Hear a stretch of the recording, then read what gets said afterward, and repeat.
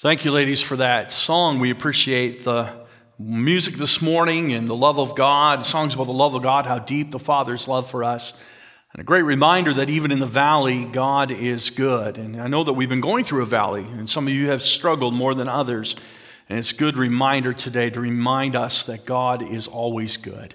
Well, let's take our Bibles this morning. Please turn to Romans chapter 8, and I'd like to remind you of that again. Romans chapter 8, and we're going to look at verse 31.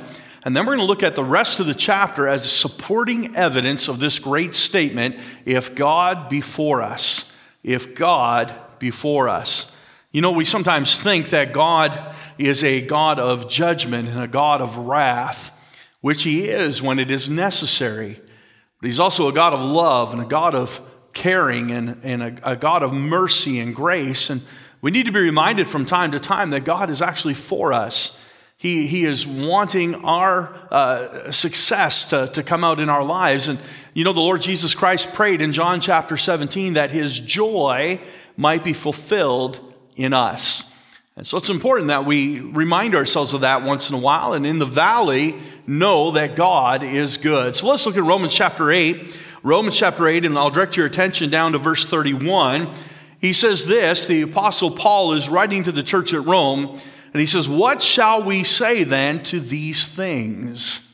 These things are the supporting evidence that we will look at in just a moment of this coming statement. What shall we say then to these things?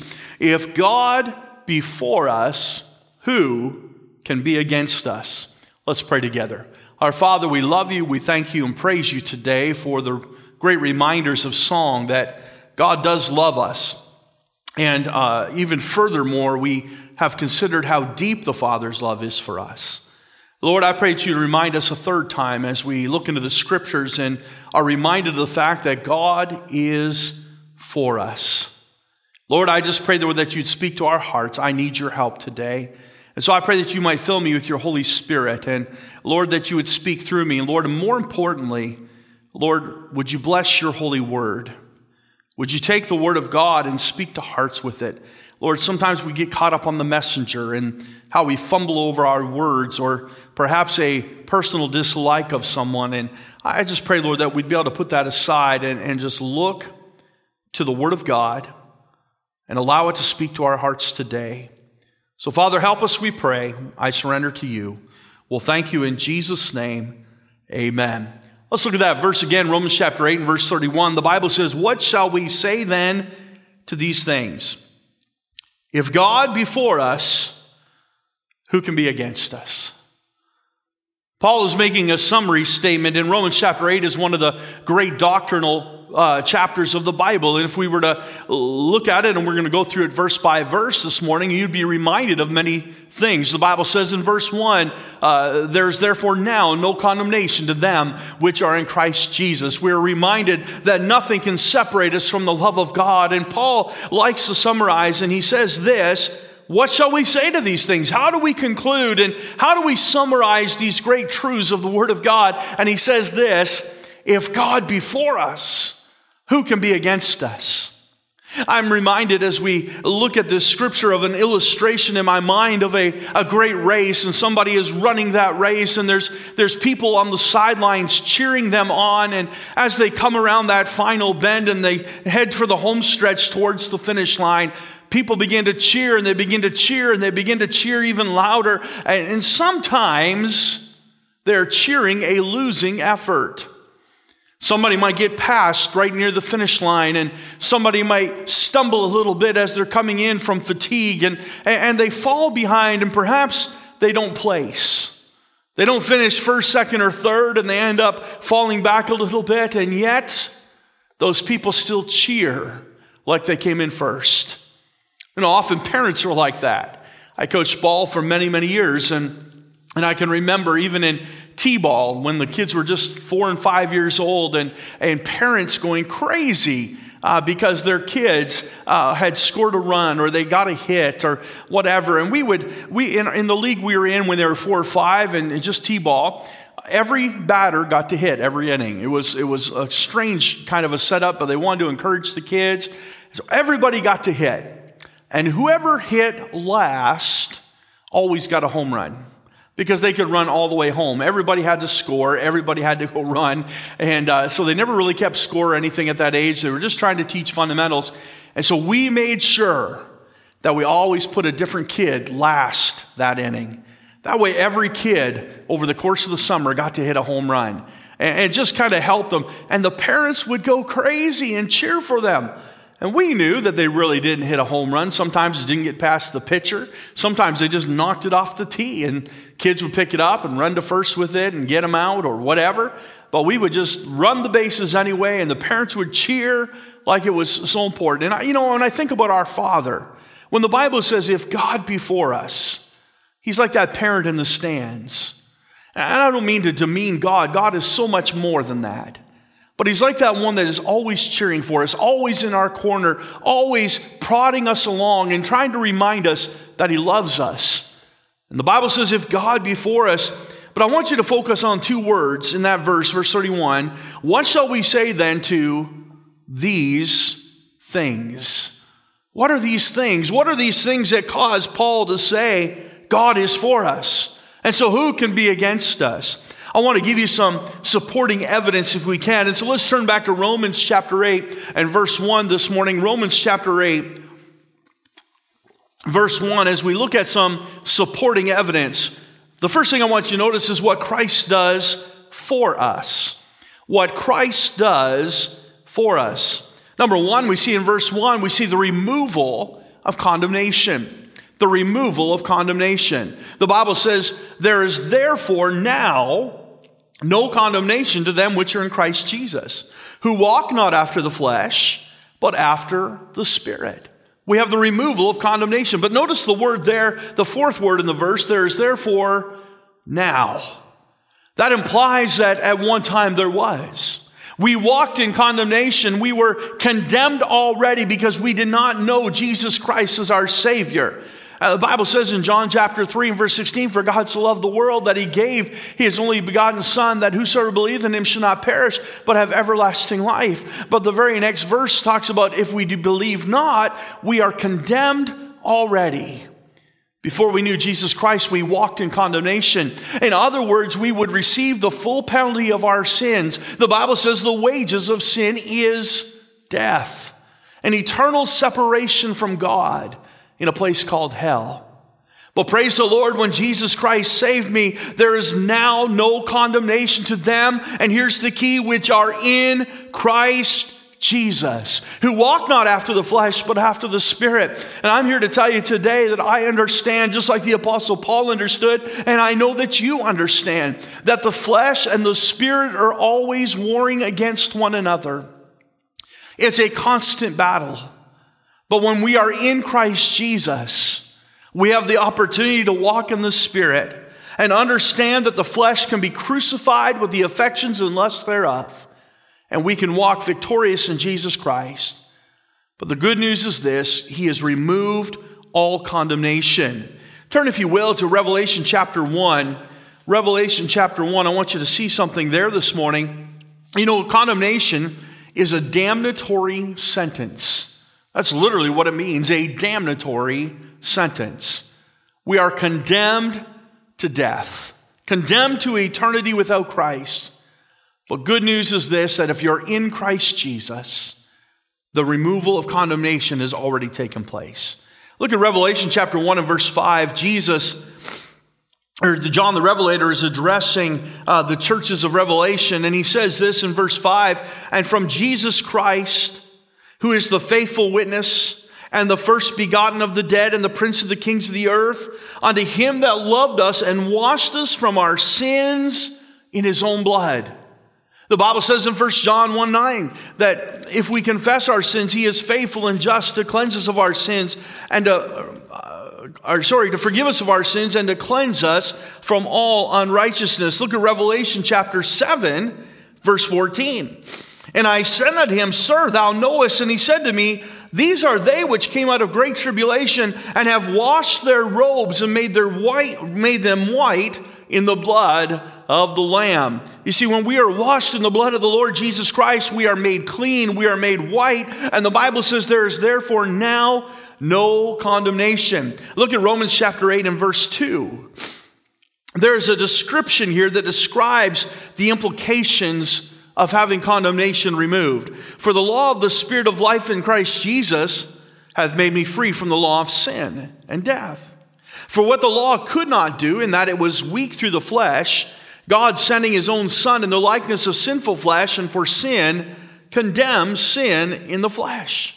You know, though I am still living in this body of sin, this body of flesh, this body of carnality, I still fail. I still sin.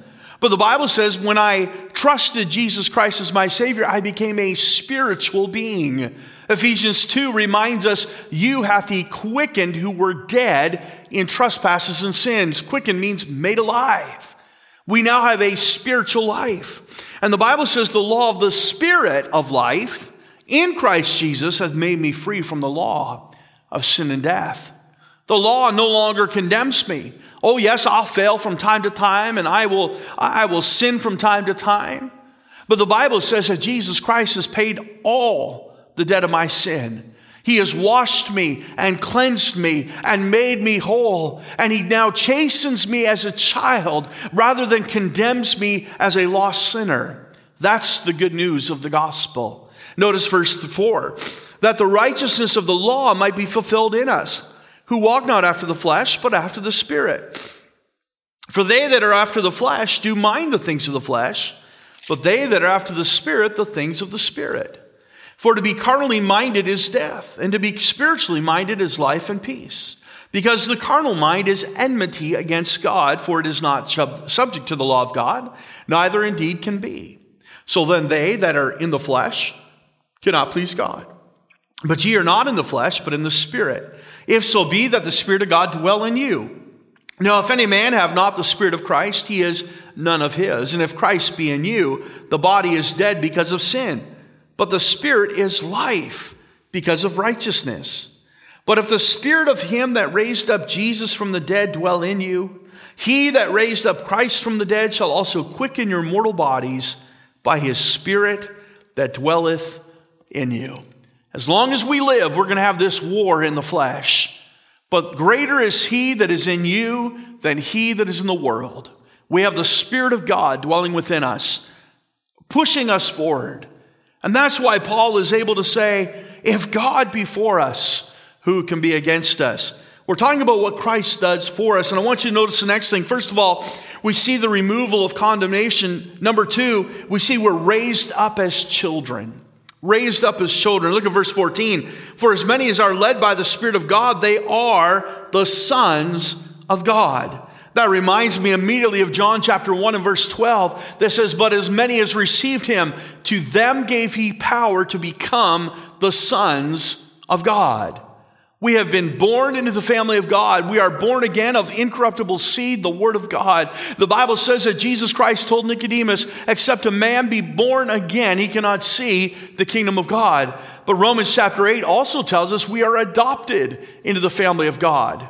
It gives us both a birthright and a legal standing. Notice what he says in verse 14. We are the sons of God. Verse 15. For ye have not received the spirit of bondage again to fear, but ye have received the spirit of adoption, whereby we cry, Abba, Father.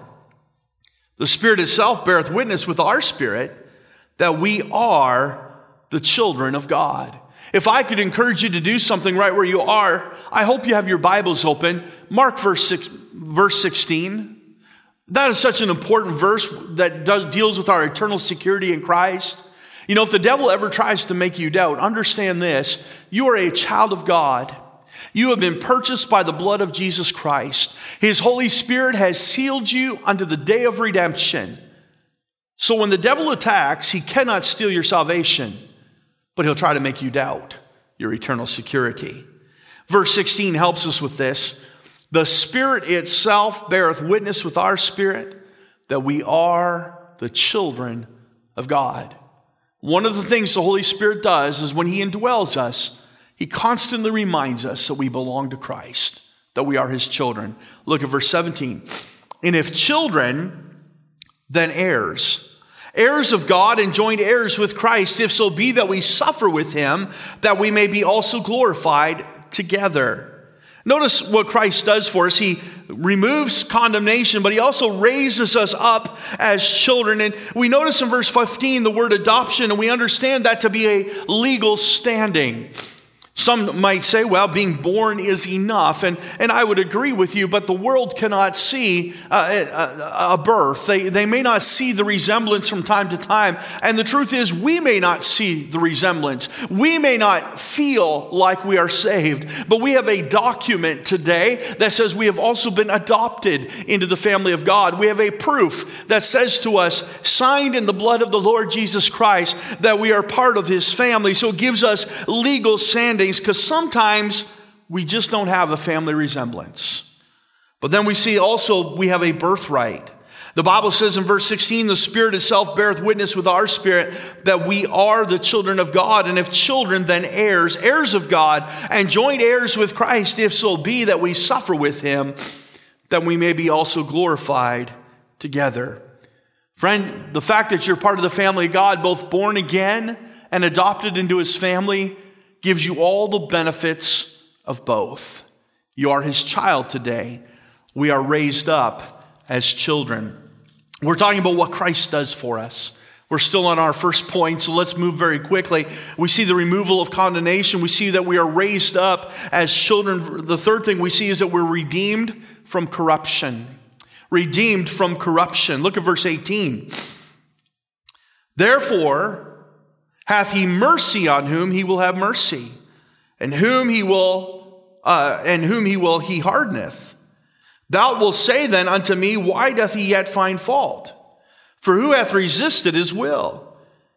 Nay, but, O man, who art thou that repliest? I'm sorry, I'm in the wrong chapter. I'm sorry. Let's go back a verse chapter 18, or chapter 8.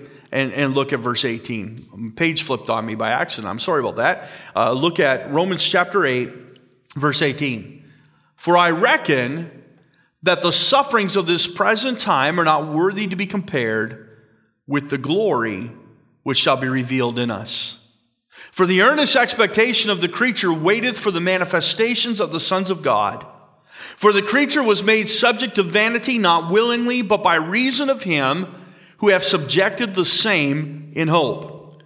Because the creature itself also shall be delivered from the bondage of corruption into the glorious liberty of the children of God. For we know that the whole creation groaneth and travaileth in pain together until now. And not only they, but ourselves also, which have the first fruits of the Spirit, even we ourselves groan within ourselves, waiting for the adoption, to wit, the redemption of our body. For we are saved by hope, but hope that is not seen is not hope. Notice that we are redeemed from corruption. We're talking about what Christ does for us, why Paul could make that summary statement, if God be for us, who can be against us? And notice what it says all the way back in verse 18, I reckon that the sufferings of this present time are not worthy to be compared with the glory which shall be revealed in us. He's talking about our body. Yes, we are suffering at times. We are broken down and we are growing older and we feel the pain that comes along with age. But he says it's not worthy right now to be compared with the glory which shall be revealed in us. He says in verse 19, the earnest expectation of the creature waiteth for the manifestation of the sons of God. For the creature was made not subject to vanity. And so he says in verse 21, because the creature itself also shall be delivered from the bondage of corruption. We're going to put off this body.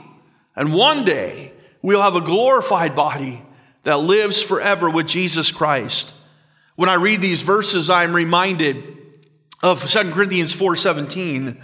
For our light affliction, which is but for a moment, worketh for us a far more exceeding and eternal weight of glory.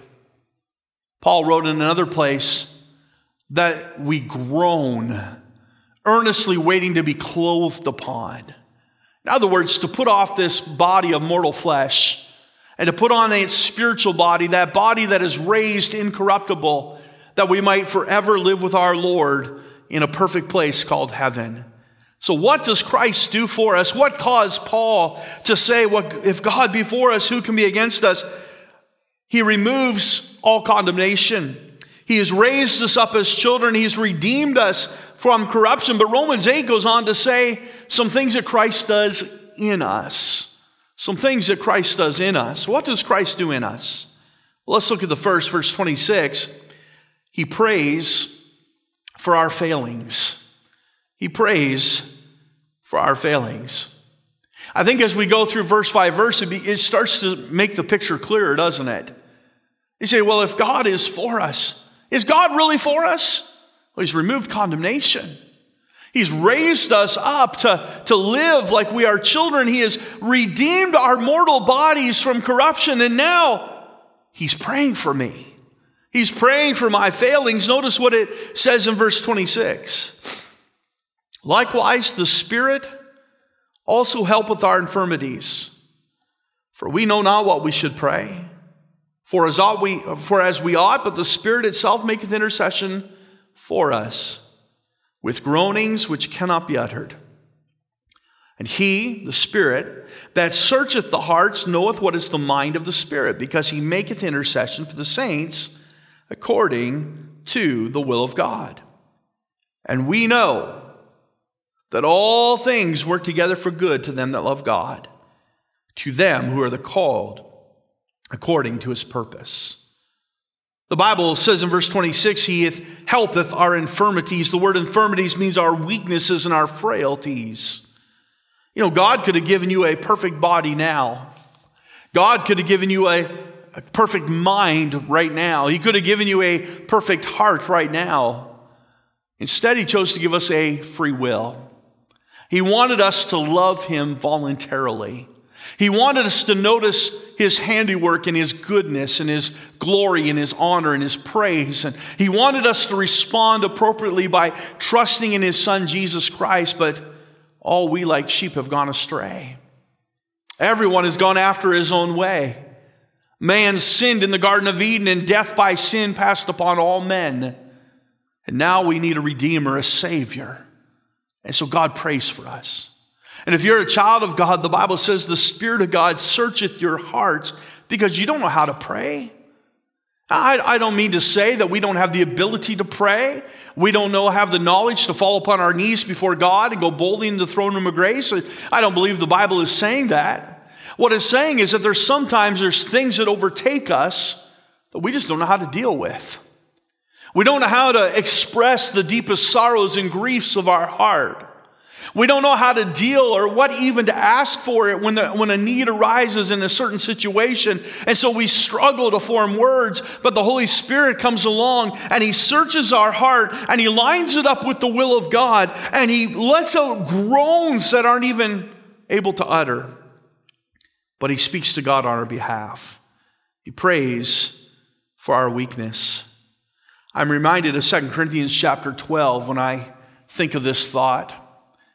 The Apostle Paul said, I prayed thrice for this thorn to be removed from me, but God says, my grace is sufficient for thee. God is praying for you. The Holy Spirit is interceding on your behalf. Friend, if you've ever wondered, is God for me? He prays for you. He's upholding you. He's encouraging you. And He knows you inside and out better than you know yourself. And so He prays for our failings. But we see also next, we're talking about what God does in us, what Christ does in us. He prays for our failings, but He plans for our future. Notice verse 29. For whom He did foreknow, He also did predestinate to be conformed to the image of His Son, that He might be the firstborn among many brethren. God has a plan for your life. We talk about different doctrines in the Bible and doctrines that are outside the Bible. And many are taken up today with the doctrine of John Calvin, Calvinism. They believe that God, in hyper-Calvinists, believe that God has predestinated some to go to heaven and some to go to hell. Here's what I know, because the Bible says so. God has predestinated us to be conformed to the image of His Son. In other words, if you're a child of God today, and if you know Christ, God has a plan, and He wants you to be more like Jesus. That's your future. They say, well, I'm praying about what my plans are next month or next year, or I have a 5-year plan. I'm here to tell you this. No matter what your plans are, God's plan is always that you'll become more and more like Jesus every day. That's God's plan for your life. The funny thing is, the more we become like Jesus, the more our other plans come in focus. God begins to guide our paths. Don't forget, He's praying for you. And the Spirit is searching your heart, and God knows what you want already. And He's saying that also, besides that, God is working all things together for good. God can do better in your life than you could ever plan for yourself if we would just commit ourselves and surrender to the fact that God wants you to be conformed to the image of His Son. Conformed means having the same form as another. It's like a Jell-O mold. You ever use one of those? I don't think people use them much anymore. But if you've ever made Jell-O or made a cake or anything, it comes out the same shape as the pan. That's what conforming is. God wants us to look like His Son. But before you can experience confirmation, you must experience transformation. This is addressed to born-again believers in Christ. I want you to notice another thing He does in us. Well, this is good. He prays for our failings. He plans for our future. But He pronounces you fit.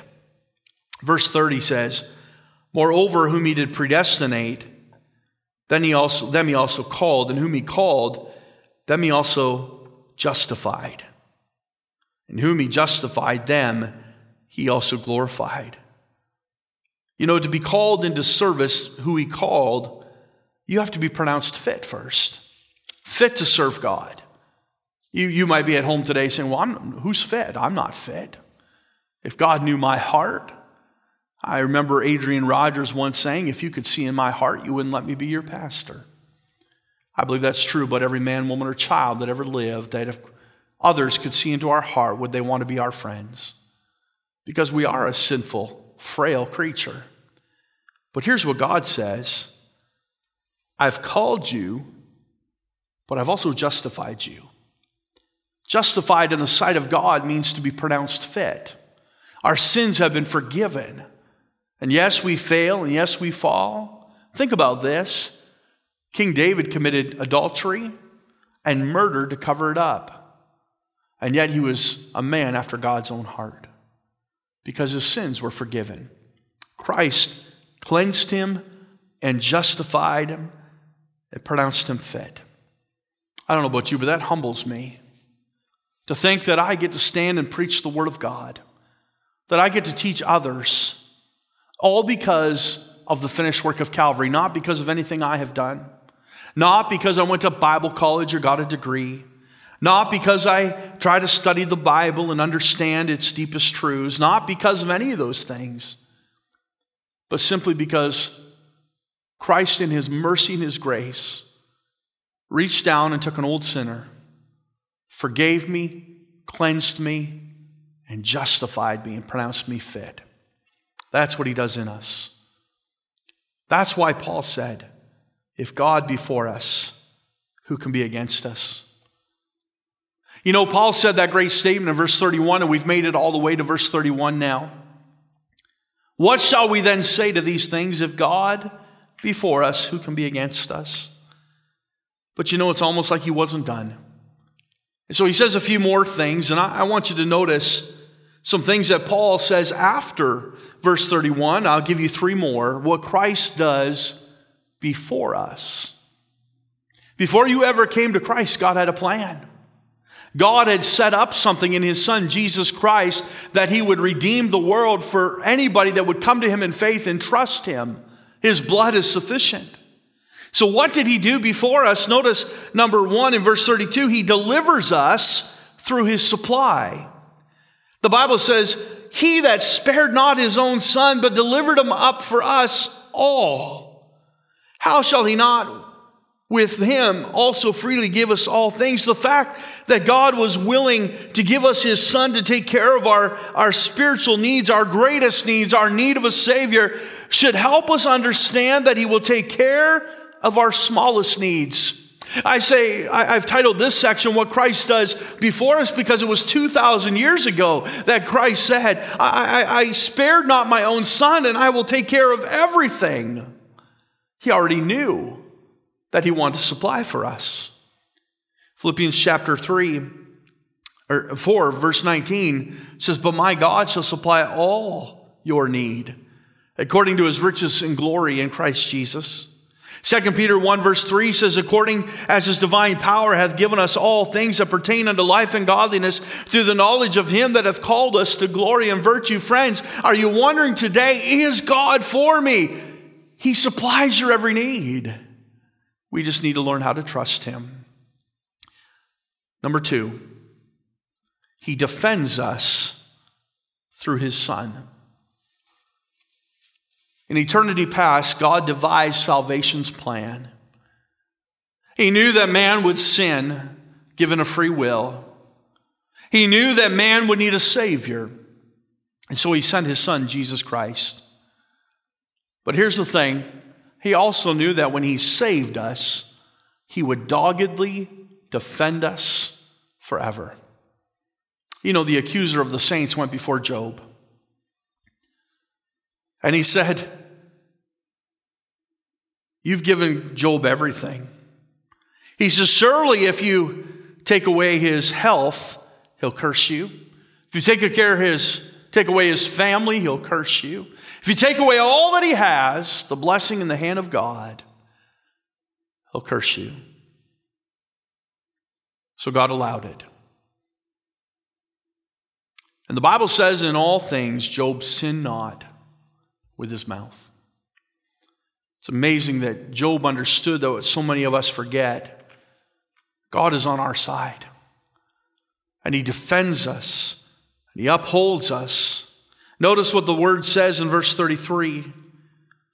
Who shall lay anything to the charge of God's elect? It is God that justifieth. How dare you condemn a brother in Christ? I believe he's speaking to the old accuser, Satan himself. But perhaps it is spilling over and affecting the hearts of others today as it did in the book of Romans some 2,000 years ago. As Paul says, what right do we have? How proud and arrogant we must be to lay anything to the charge of God's elect. Why? Because God has pronounced them fit. God has justified them. We have to be very, very careful in looking down at others, because but for the grace of God go I. I am keenly aware of my own failings. And yes, we will preach, and I will preach against sin, and I will preach against my own sin. And a lot of times when I preach, it hurts me the most. Well, friends, we must remind ourselves of this. Christ is defending us. Not because of who we are, but because of who he is. It is Christ. You wonder today, is God for me? He's yelling to the world, who shall lay anything to the charge of God's elect? Because I'm the one that justified. I died for their sins. Verse 34 goes on, who is he that condemneth? It is Christ that died, yea, rather that is risen again, who is even at the right hand of God, who also maketh intercession for us. The book of Revelation lays eternity out for us.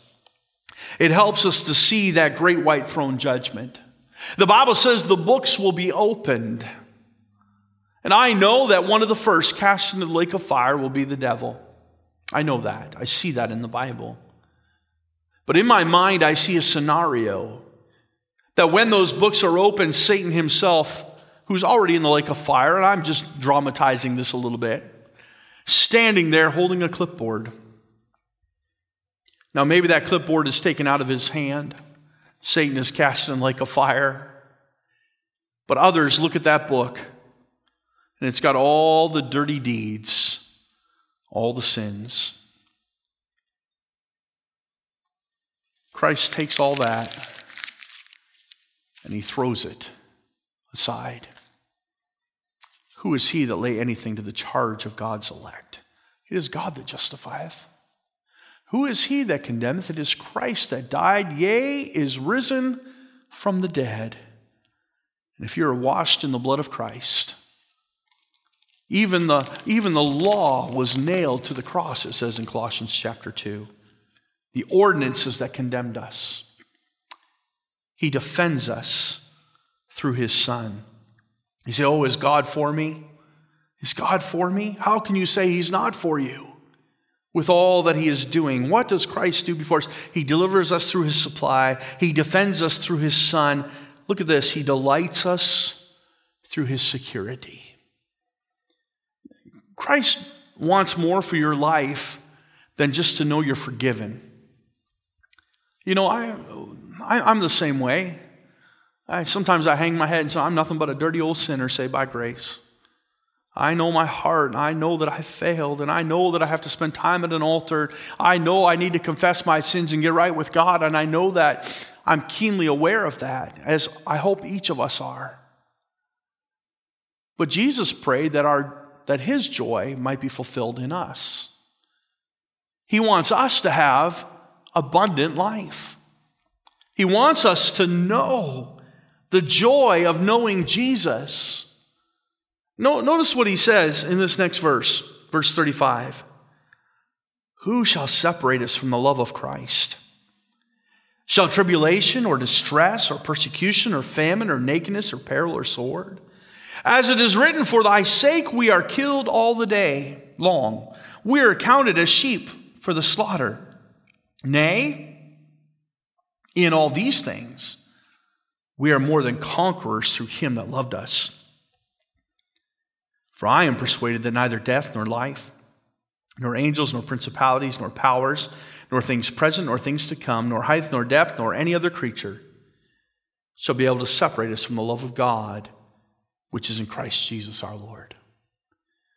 Paul has gone through some pretty heavy doctrine in proving his case that God is for us.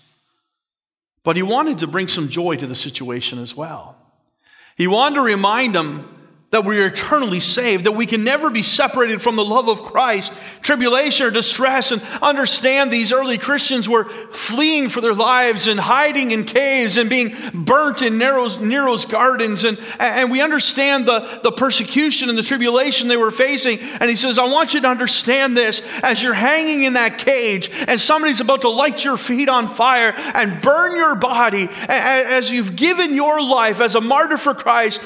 Nothing will separate you from the love of God. Oh, sometimes we get discouraged. But I want you to know today that God is for you. If God be for us, and here's the other part of the verse. I haven't even preached this, and I don't have the time to today. Who can be against us? Who can be against us? You've got God on your side. He's pulling for you. He's cheering you on. More than that, I believe Hebrews 12 talks about a great cloud of witnesses watching the race that we are running. And Christ is right in the center. As we look to heaven, like Stephen did while he was being stoned, we can see Jesus through spiritual eyes, standing at the right hand of the Father, saying, it's almost over. Keep going.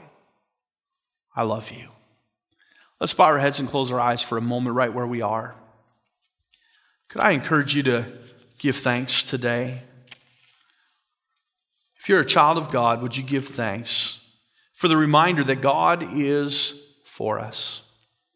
Maybe there's one today that would say, Pastor, I'm not sure I have all those benefits in my life. I'm not sure I'm convinced that God is for me. Here's something you need to consider. Verse 1 of chapter 8 tells us who these benefits are for. It is to those which are in Christ Jesus. That's the context of the whole passage. Are you in Christ? Do you know Christ today? And when the Bible says the Spirit searcheth our hearts, do you have the Spirit of God? Have you received Christ as your Savior? You might believe in your head, but you must receive Him in your heart. It is not just simply a decision. So many have said we must make a decision for Christ. And yes, we must make a conscious decision to trust in Jesus. But it is so much more than that. It's receiving Christ into our hearts and our lives and allowing him to transform us from the inside out. Only then can we be conformed to the image of Christ. We'd like to help you today. If there's one that would say, Pastor, I'm not sure I'm saved. I don't know Jesus Christ. Would you call the church? Our number here is 519-426-8421. You can also go to BethelBaptistSimcoe.ca, and there you will find all of our extensions and all of our email addresses, and we'd be more than happy to help you come to a saving knowledge of Jesus Christ by having a relationship with him, the one who loves you, paid the price for your sins when he died upon the cross of Calvary. And friend, when you know Jesus Christ, you can be reconciled to God. That fall that took place some 6,000 years ago in the Garden of Eden is wiped away by the blood of Jesus Christ, and he reconciles us, brings us back to a loving relationship with our Father God. You can have all of that today, and you can know for sure that God is for you if you'll simply put your faith and trust in him. Let's have a word of prayer, and then I'll give you a couple of announcements before we close. Our Heavenly Father, we thank you for your wonderful mercy and grace. We thank you for the reminder that you love us so much, that you're not just some far-off God who is not invested in our lives, but you are constantly cheering for us, that you are for us, that you have made us right, and you're constantly turning away the accusers because you only see the blood of your dear Son. Father, I pray that you would comfort us and help us with these thoughts of Scripture today. And if one does not know Jesus, if they've never trusted in him, we pray, Lord, that they'd put their faith and trust in Christ today before it's eternally too late. Father, we thank you and praise you in Jesus' name. Amen.